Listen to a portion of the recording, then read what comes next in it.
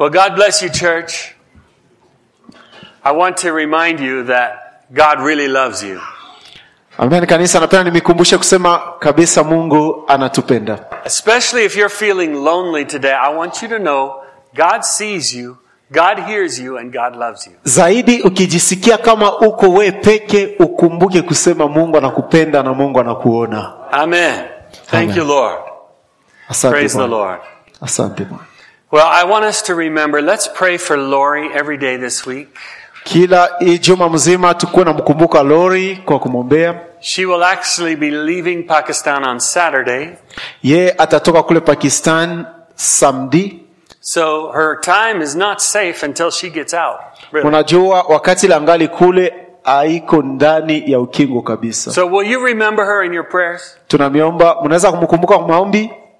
Church, will you pray? Mtamwombea? Youth group, will you pray? Vijana? I can't hear you.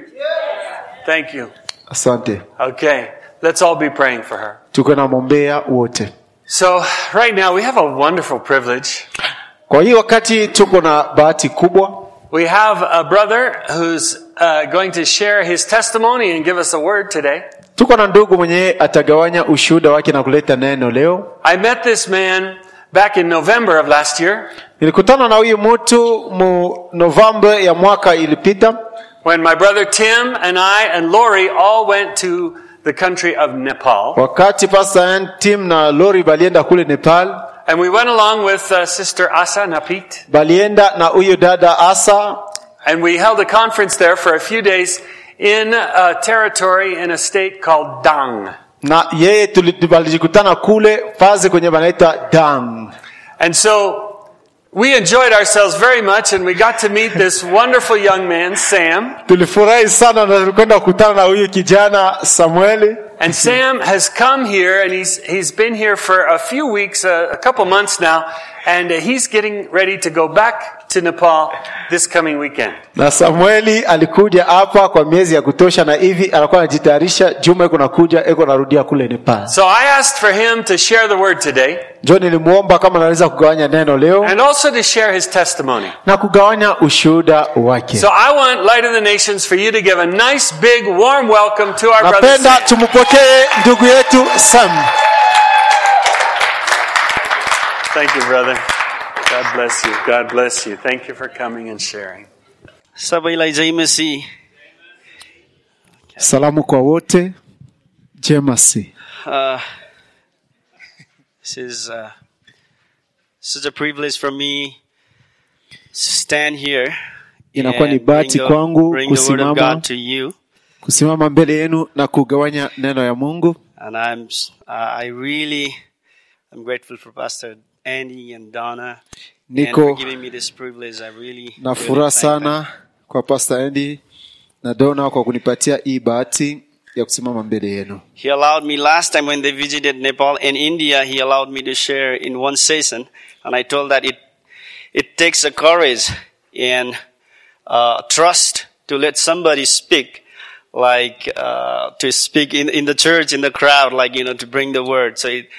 And I really appreciate how he trusted me to bring this word to the church, and it really takes courage for that. Nilimwelezea kusema inaomba nguvu tena zaidi kwa kusimama mbele ya kanisa kama hivi.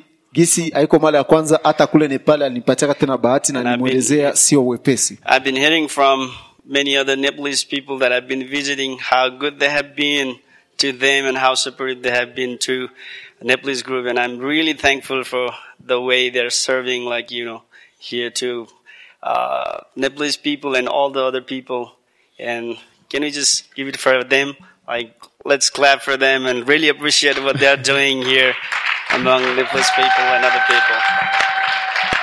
Thank you, Pastor, for your service. Thank you, Donna. Na Pastor anasema alienda kwa Nepali wengine walimuelezea namna kani Pastor Andy na Donna wanakuwa watu wema sana, na ni kwa maana aliomba tuwapikie mikono kwa kushukuru namna yebo ya kuongoza kanisa. So I'll be sharing my testimony along with the word that we'll listen today.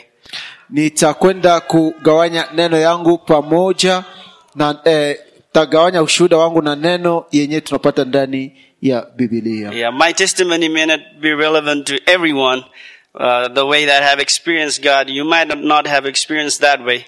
So I'll bring the word, and along with that, I will share a little bit of my testimony, because I believe the word of God is relevant to all generations, to all people, and it can really speak to everyone. Mimi nitakwenda kuleta ushuhuda wangu, hayamaanishe kusema ushuhuda wangu inapasha kuwa namna moja na yako, inachana, lakini kwa kupitia neno ya Mungu, mimi najua kusema itatuunganisha sisi wote. But surely I would expect your patience, because you listen so many wrong English words, or like, the terms. It could be like grammar, it could be like pronunciation, whatsoever it is. You would please be patient with me, and I hope like that would not annoy you. Minaomba mutakwenda kunisamea yako juu ya Kiingereza yangu, mara zingine aisikilike vizuri, lakini munitike tu vile. All right, here this is the perfect picture for me of a church where like all people from different different tribes, all kind of people are here together praising God. Kwangu hii jo kabisa kanisa jinsi napasha kuwa watu wa kutoka mafasi na migini, hata kusema marugha tofauti. But we would say, can you repeat after me, that we are not yet done? We are not done yet. That's a perfect way, I guess. Napenda tuseme wote kusema bado hatujamaliza. This is not enough. Hii bado hayatosha. Can you say that? This is not enough. Unaweza kusema vile, this is not enough. All right. So we would listen what God has to say, and we would be so receptive towards His word, and let's prepare our hearts and really ask God to speak to our hearts personally in a way that we need to listen to the word. Minaomba tumombe Mungu atusaidie, na we ujitayarishe kwa kupokea neno ya Mungu gisi anapenda tuipokee. In Bible we see we read about new heaven and new earth. Biblia tunasoma kuhusu mbingu mpya na dunia mpya. And to me is that there we see the picture of a church, how a church should look like. Hapa tunaona namna gani kanisa inapasha kuonekana kama. And church is something that Christ has established on earth to picturize the world that God is looking for. Kanisa ni kitu yenye Mungu alitiapa dunia ili tukue naona dunia yenye Mungu anapenda ikuwe pa dunia. So we will go through few verses and see what is the kind of a church, or what is the kind of a world that God really wants to establish. Ni pale tutakwenda kusoma na kujua ni dunia gani ya aina gani yenye Mungu anapenda sisi tuanzishe na tufanye pa dunia. So we will see some of the characteristic of that new heaven and new earth, and now which is now like it's a church. Nipata kwenda kuona dunia mpya na mbingu mpya, na inamaanisha kanisa ya leo. So in the book of Isaiah chapter 11, tuko mu kitabu ya Isaya 11 verse 6 through 8. Tutasoma mstari wa 6 mpaka wa 8. And same thing we can read in Isaiah chapter 65 as well, and then in the book of Revelation as well. Na tutakwenda kuona kusema bia tutasoma pa tutabiona tena hata mu kitabu ya Ufunuo. So I will read a few verses, and from there we will move forward. Nitasoma kidogo na tutaendelea mbele. Verse 6, Isaiah chapter 11 verse 6. The wolf will live with the lamb, the leopard will lie down with the goat, the calf and the lion and the yearling together, and the little child will lead them. Verse 6, we'll just go with that. And there you see, like, the cow will feed with the bear, the young will lie down together, and the lion will eat straw like the ox. The infant will play near the cobra's den, the young child will put his hand into the viper's nest.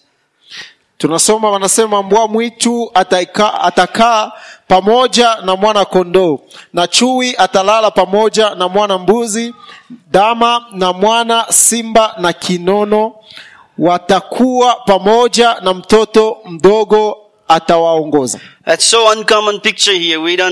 This is so kind of a crazy picture here. We see like what God is trying to say here. Kwa kweli wenye tunasoma hapa binaonekana kuwa sasa bazimu. There are two kind of animals, like one are the kinds like very strong kinds of, and another ones are very weak kinds. Tunaona maaina mbili ya wanyama, ngambo moja tunaona wanyama watulivu na ngambo nyingine ni wanyama wakali. Although I don't have much knowledge about the animal kingdom, but I know like this picture, what we read right now, just before, like we cannot see that happening now.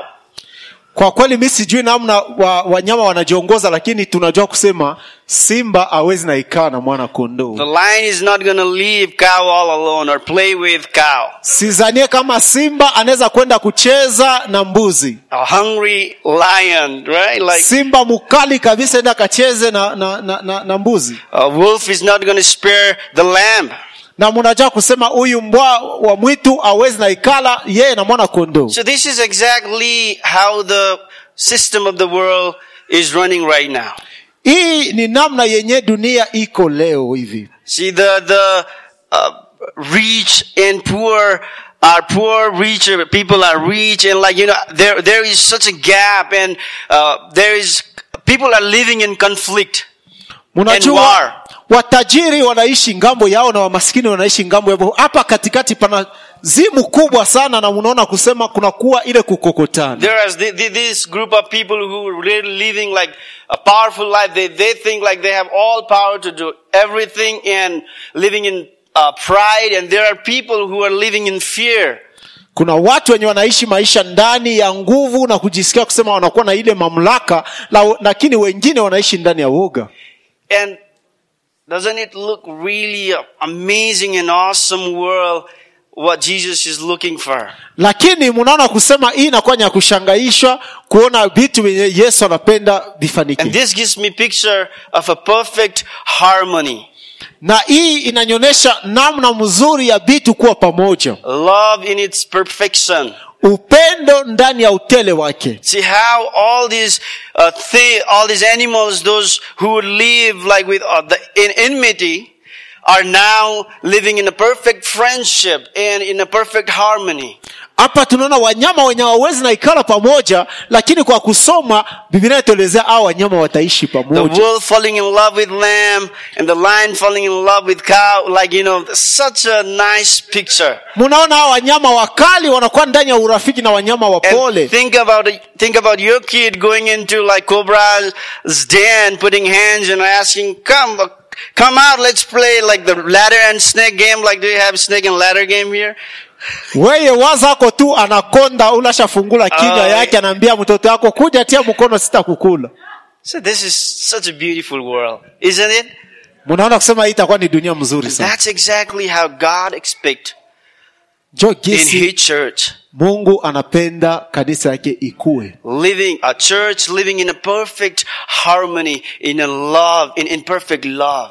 Kuishi ndani ya uhusiano na ndani ya upendo wa kweli. That's something God really wants inside his church. Jo kitu kenye anapenda ndani ya kanisa. See that the world is living in enmity, like in conflict and war between each other, but here inside the church people can see the perfect love.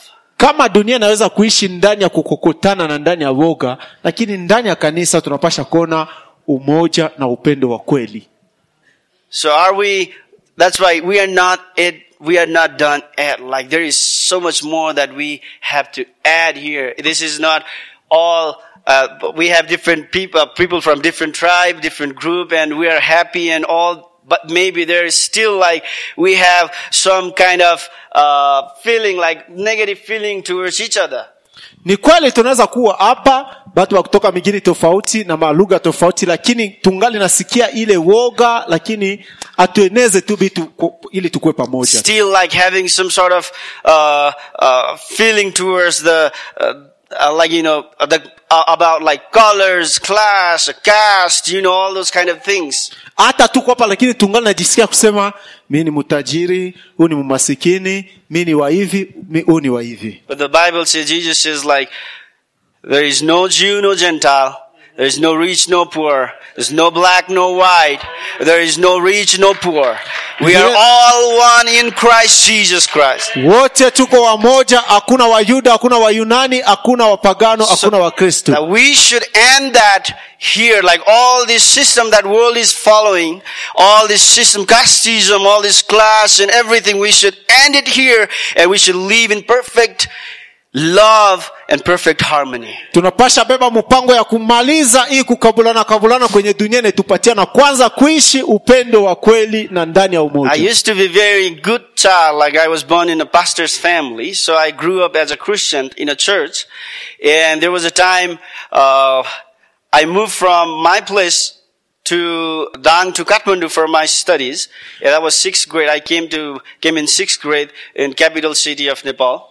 Mie nilizalikwa, baba yangu ni pastori, na wakati nilitoka kwenye nilikuwa naishi nilienda kule Kathmandu, kule nilienda kufunda sasa CCM des Humanités yangu. And so when I got to 9th grade, then I started having fellowship, other different fellowship with like this, with my friends who were on drugs. Na wakati nilikuwa kule ku Humanité yangu nilienda kukutana na barafiki benye balikuwa shanigiza ndani ya ulevi. Then I engaged myself with them, and then I started using drugs. Ni pale nilijikutana ndani ya ile urafiki, nilijikutana ndani ya kuvuta bangi. I was 16 then. Na nilikuwa na 16 ans. And then for almost 5.5 years, I was into drugs, and I was really addicted, and like I really needed help. Na kadiri ya miaka 5 hivi nilikuwa kabisa ndani ya ile ulevi na kufuta bangi. So I was dead, like everything was collapsed. Like I started using drugs, and my school was messed up, my studies, and my life was all really messed up. Hakuna kitu ilikuwa naendelea maisha yangu wakati nilikuwa ndani ya ile kuvuta, na hivi vitu vyote biliharibika. By the grace of God and His will, I was taken to Teen Challenge Rehab Program in 2005. Na mu 2005 nilipelekwa kule kwa mpango wala kutengeneza kule vijana walitengeneza in India. That was not like, I was not willing to go though, like inside for a rehab program. That they just tricked me. My parents, they tricked me and took me and admitted like in a rehab program.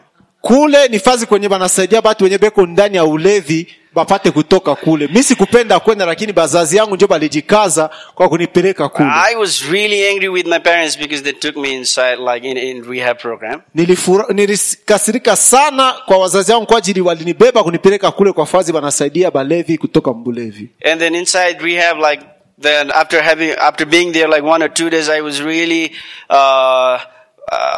not at peace, and then I really wanted to go out, run, and just live my own life again. Na kule nilikuwa kisha masiku 2 nilikuwa najisikia kama nikimbie tu na nyende nikaendeleshe maisha yangu. See, all these years when I was doing drugs, I have always got rejection, and I was not loved, kind of thing, like from the society, because like the way they would look at me is kind of, they were afraid of me, and like I had never felt love. Unajua kama mulevi fazi kwa nilikuwa naishi bata walikuwa wananipenda tena, bote walikuwa washanitupa. And then in rehab, like when I was there, and I said like, I am going to go get out of this rehab, of this center. Na mimi hata wakati nilikuwa pale nilisema nitafanya yote kwa kutoka pa hii fazi. And I went to this staff, one of this staff, and I said like, let me go out. This is my life. Why would you care for me? I want to go out and live my own life. Nilienda kuona mmoja wa viongozi nasema, mbona mwe mnahangaika tu juu ya maisha yangu? Mimi peke mimi napenda niende nje niendeleshe maisha yangu. And he told me, I don't have right to send you out, but we have a founder of this center, Teen Challenge. When he comes, you talk to him, and then he will let you go out. Na yeye alinielezea mimi siko na mamlaka ya kukutosha parafazi hapa, uchunge mkubwa akuje na utamuelezea na hata kuruhusu uende.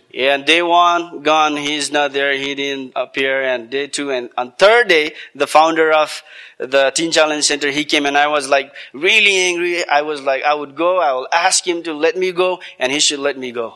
Na kulipita masiku 3 mpaka pale mkubwa wa yote alifika, na nilikuwa na kisirani nisema nitaenda nimuelezea nyache nyende. And then here he comes. And I came from inside and I was really angry and why they're trying to control my life. I want to get out, why they're doing so. And I was really angry. I just went and I was thinking I would tell him like, please let me go. Otherwise I know what I should do and I know what I will do. And I was really angry. I just went there. Before I could speak anything, I could say anything, he just came and he said like, oh, Sam, how are you? Kaise ho? Mie nilikuwa na kisirani nasema leo nitamuelezea mambo ili anyache. Wakati niko nakuwa na ile kisirani wabenyana nipokea nasema Samueli, habari yako? You know what? That completely changed my thought. Ile ilibadilisha kuwaza yangu yote. Like that was, I think, because nobody, for 5.5 years, nobody had hugged me. Kwa miaka 5 hakuna mtu alinikumbatia. Nobody would show me any love.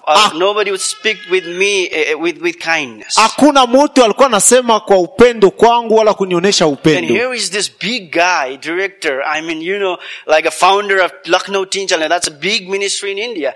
And this guy, he comes up and he's like, he just hugged me so, that was a feeling. That was really a good feeling. I was really smiling inside. Kwa kweli huyu mtu mkubwa wa fazi ya juu sana lakini anakuja ananikumbatia ili nisukuma nitabasamu nicheke kidogo ndani All yangu. my anger, everything just... Na kisirani yangu yote ilitoka. And I just said, all right, now I will stay here and I will live a changed life. Na nilibeba mpango na kusema taikala pale ili nibadilishe maisha yangu. So what I'm trying to say is there are people, those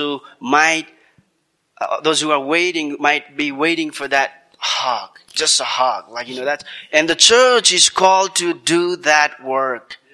Yenye napenda kumielezea ni kusema mudunia kuko batu weko natafuta tu mtu akubakumbatia na kanisa napasha kufanya ile kazi. If churches start saying like, go away, like, you know, you're filthy, you're addict, if we start rejecting people, those who are in fear, those who are like waiting, those who are in trouble, think about like what the world will look like if church won't be there. Na mimi napenda mkumbuke kusema leo kanisa inakuwa na sukuma nje watu wenye wanahitaji upendo. Na napenda nimeulize kama Biblia ikukuwa pa dunia ingekuwaje? So we are going to ask today that God would fill our hearts with love.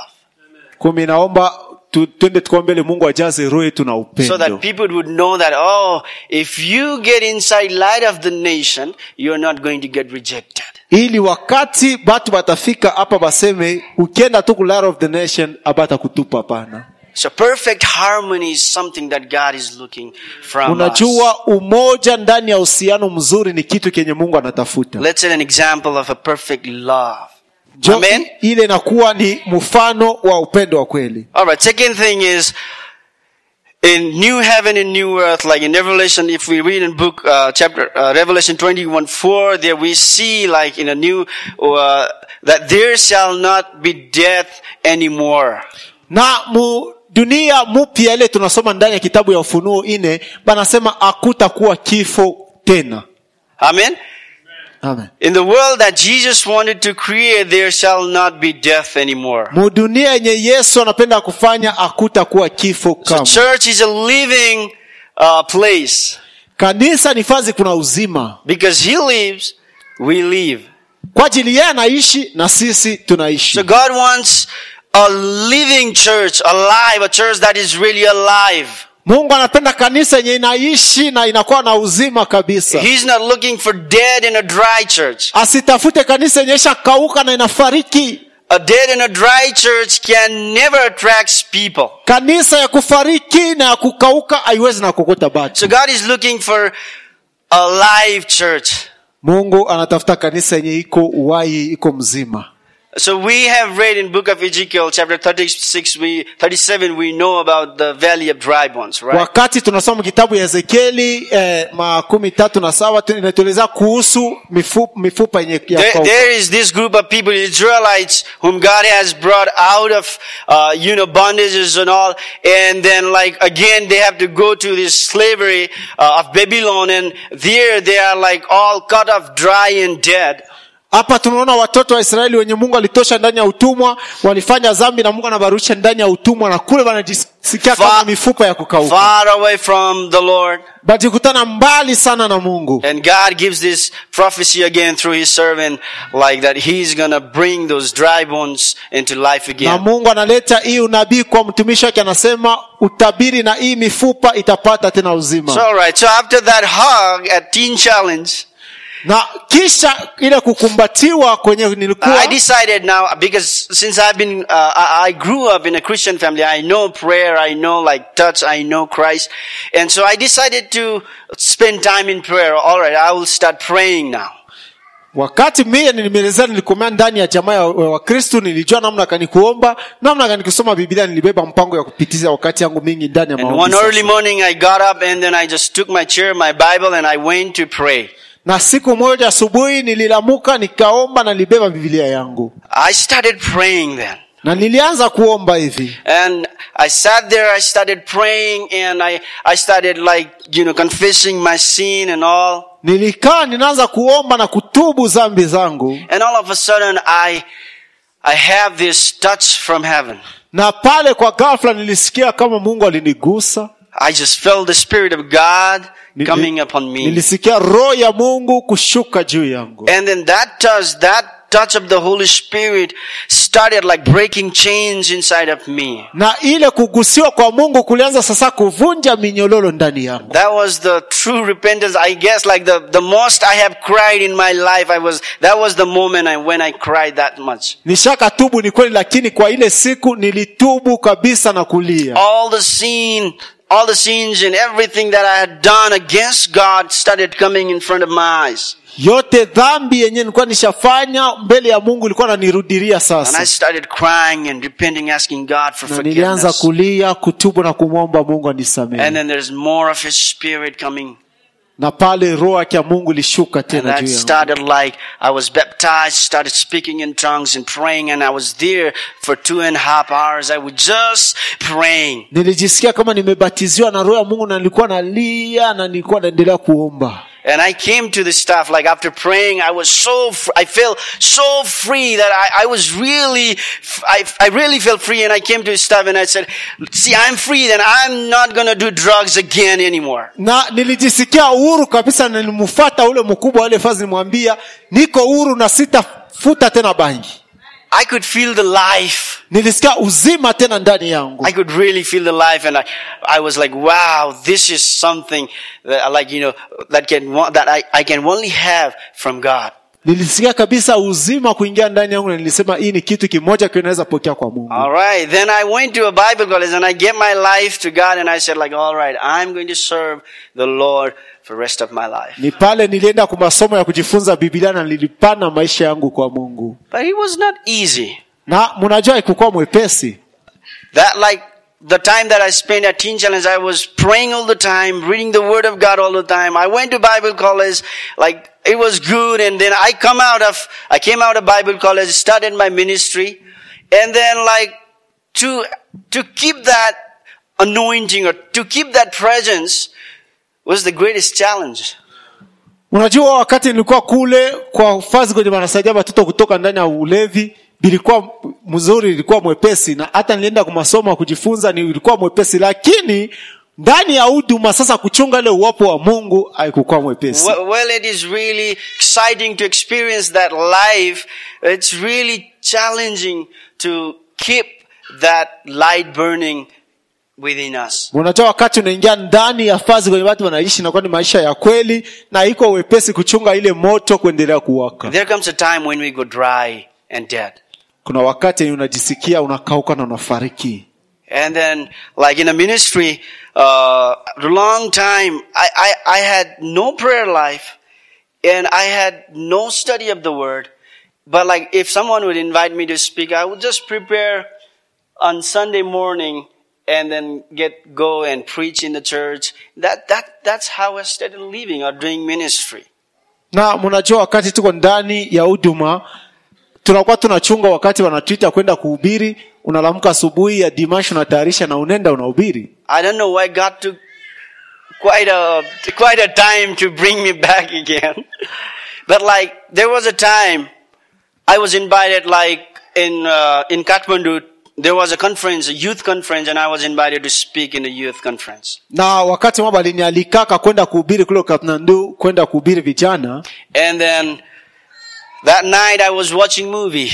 Na ile usiku nilikuwa naangalia television, naangalia filme.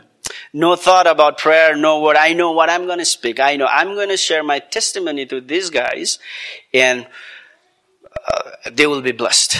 Na mie sikukuwa natayarisha kitu, nilisema tu nitakwenda kubambia ushuhuda wangu na watabarikiwa. The next morning I woke up, I said, Lord, touch these young guys. Send your Holy Spirit, do a miracle kind of thing. Just 2 minutes of prayer. Dakika tu mbili asubuhi wakati nilamka nasema Mungu waguse watu yako na ubabariki tena. And then I went there, I started sharing my testimony, and then there was a last prayer, like altar call, and then we had a prayer, and it was good for a while. But after that meeting was over, that's when God struck me. Unajua vitu vyote vilifanyika tu mzuri, nilihubiri na nilita watu na baombea, lakini kisha tu ile mkutano ndio pale Mungu sasa anirucha kwa kazi. I never felt that dry ever in my life before. Sijisikia kama mwenye kukauka gisi nilisikia kile siku maisha yangu. God said like, you are dead and dry. Still you're standing up and expecting me to work. Mungu ananieleza wewe ushakauka na unafariki, lakini ungali nachunga mimi niendelee kutenda na wewe. You are a dead church. Wewe uko kanisa ya kufa. And then I was coming back. I had to ride bike for 30 minutes for me to get back to my room, and I was just driving. That was the word from the Lord. It really straight, it hit me on my heart, and I was crying and I never felt that dry before. Na nilipasha kurudia kutoka kwenye nilikuwa nafika kunyumba 30 minutes na munjia mzima nilijisikia kabisa ndani ya huzuni sana. I was just crying and just riding my motorbike, and I reached my room, and I just fall down. I fell down on my knees and I started asking, Lord, forgive me for being so dead and dry. And I asked, Lord, fill me again. I don't want this feeling. Na nililia, nilimwambia Mungu sipende kukauka tena hivi, unijaze tena na roho. That's how we become many of the times. We go so dry and dead as a church. Mara mingi tunakauka hivi kama kanisa. God wants to bring life. A church should be alive. Mungu anapenda kurudisha uzima kwa ajili kanisa inapasha kuwa na uzima. It's very important for us to keep being filled with the Holy Ghost so that life would keep like being in, so that people would see and get attracted. Ni mzuri tuwe ndani ya hitaji ya roho wa Mungu ili Mungu aendelee kutujaza tena na batu bainje bakokotiwe kwa ajili ya uwapo wa Mungu ile ndani yetu. So we have 3 days of revival conferences right now going on in Nepal. 3 days of revival conferences. That's how exactly it goes actually. Just 3 days of hearing the word of God, and 3 days of praying and being in the presence, and rest of the life again you have to wait for 1 more year for this festival to come, and you have 3 days of revival conferences. Muwaze kwa tamwe peke, mwaka mzima tuko tuna masiku 3 ya conference kusikia kwa Mungu na kuomba, lakini kwa wewe kupata tena ile bahati paka ile mwaka tena ingine. So no, every day we should live in the presence of God. Every day we need to listen to His word. Kumbi inaitiwa kwetu kuishi ndani ya uwepo wa Mungu kila siku na kusikia. We know how this dry bone came into life, right? God asked His prophet, His servant, to speak the word, and then like when He spoke the word, then this dry bone started coming, like joining, and then God, when the body was firm, and then God breathed into them, like that was the Spirit of God. So the Word of God and the Spirit of God needs to be in the church for church to be alive.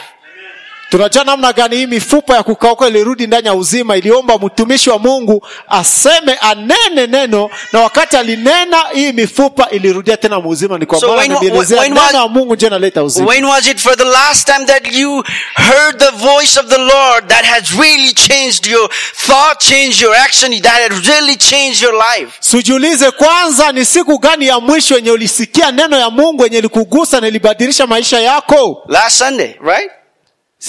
Ni Dimashi ilipita.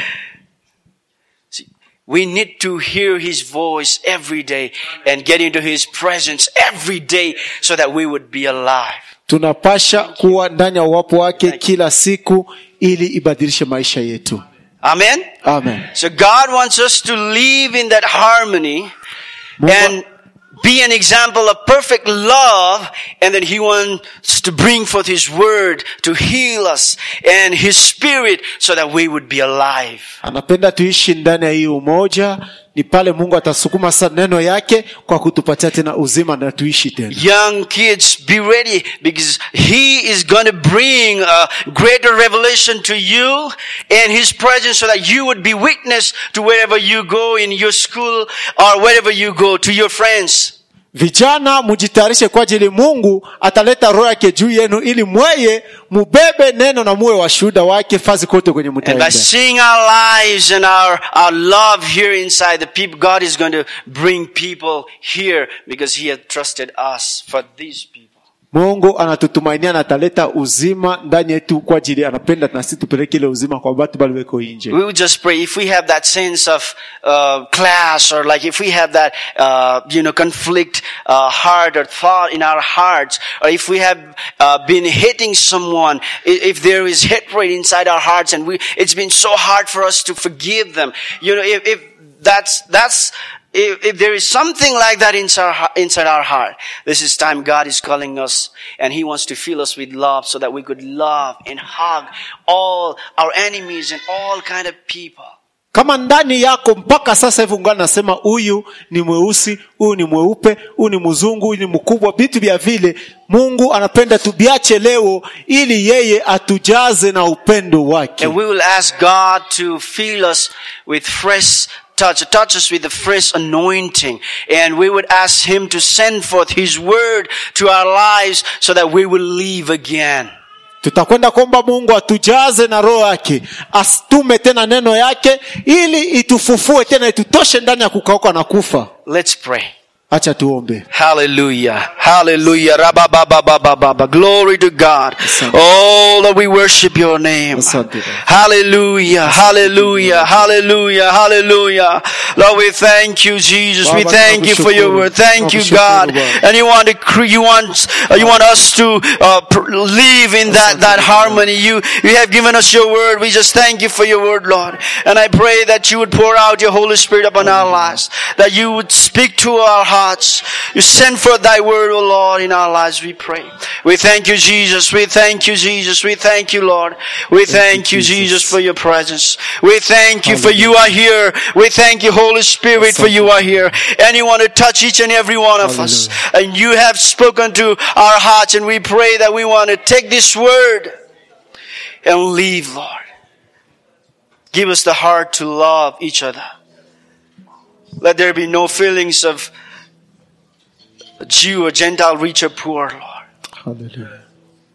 But a perfect love for each other. Thank you, Jesus. Hallelujah.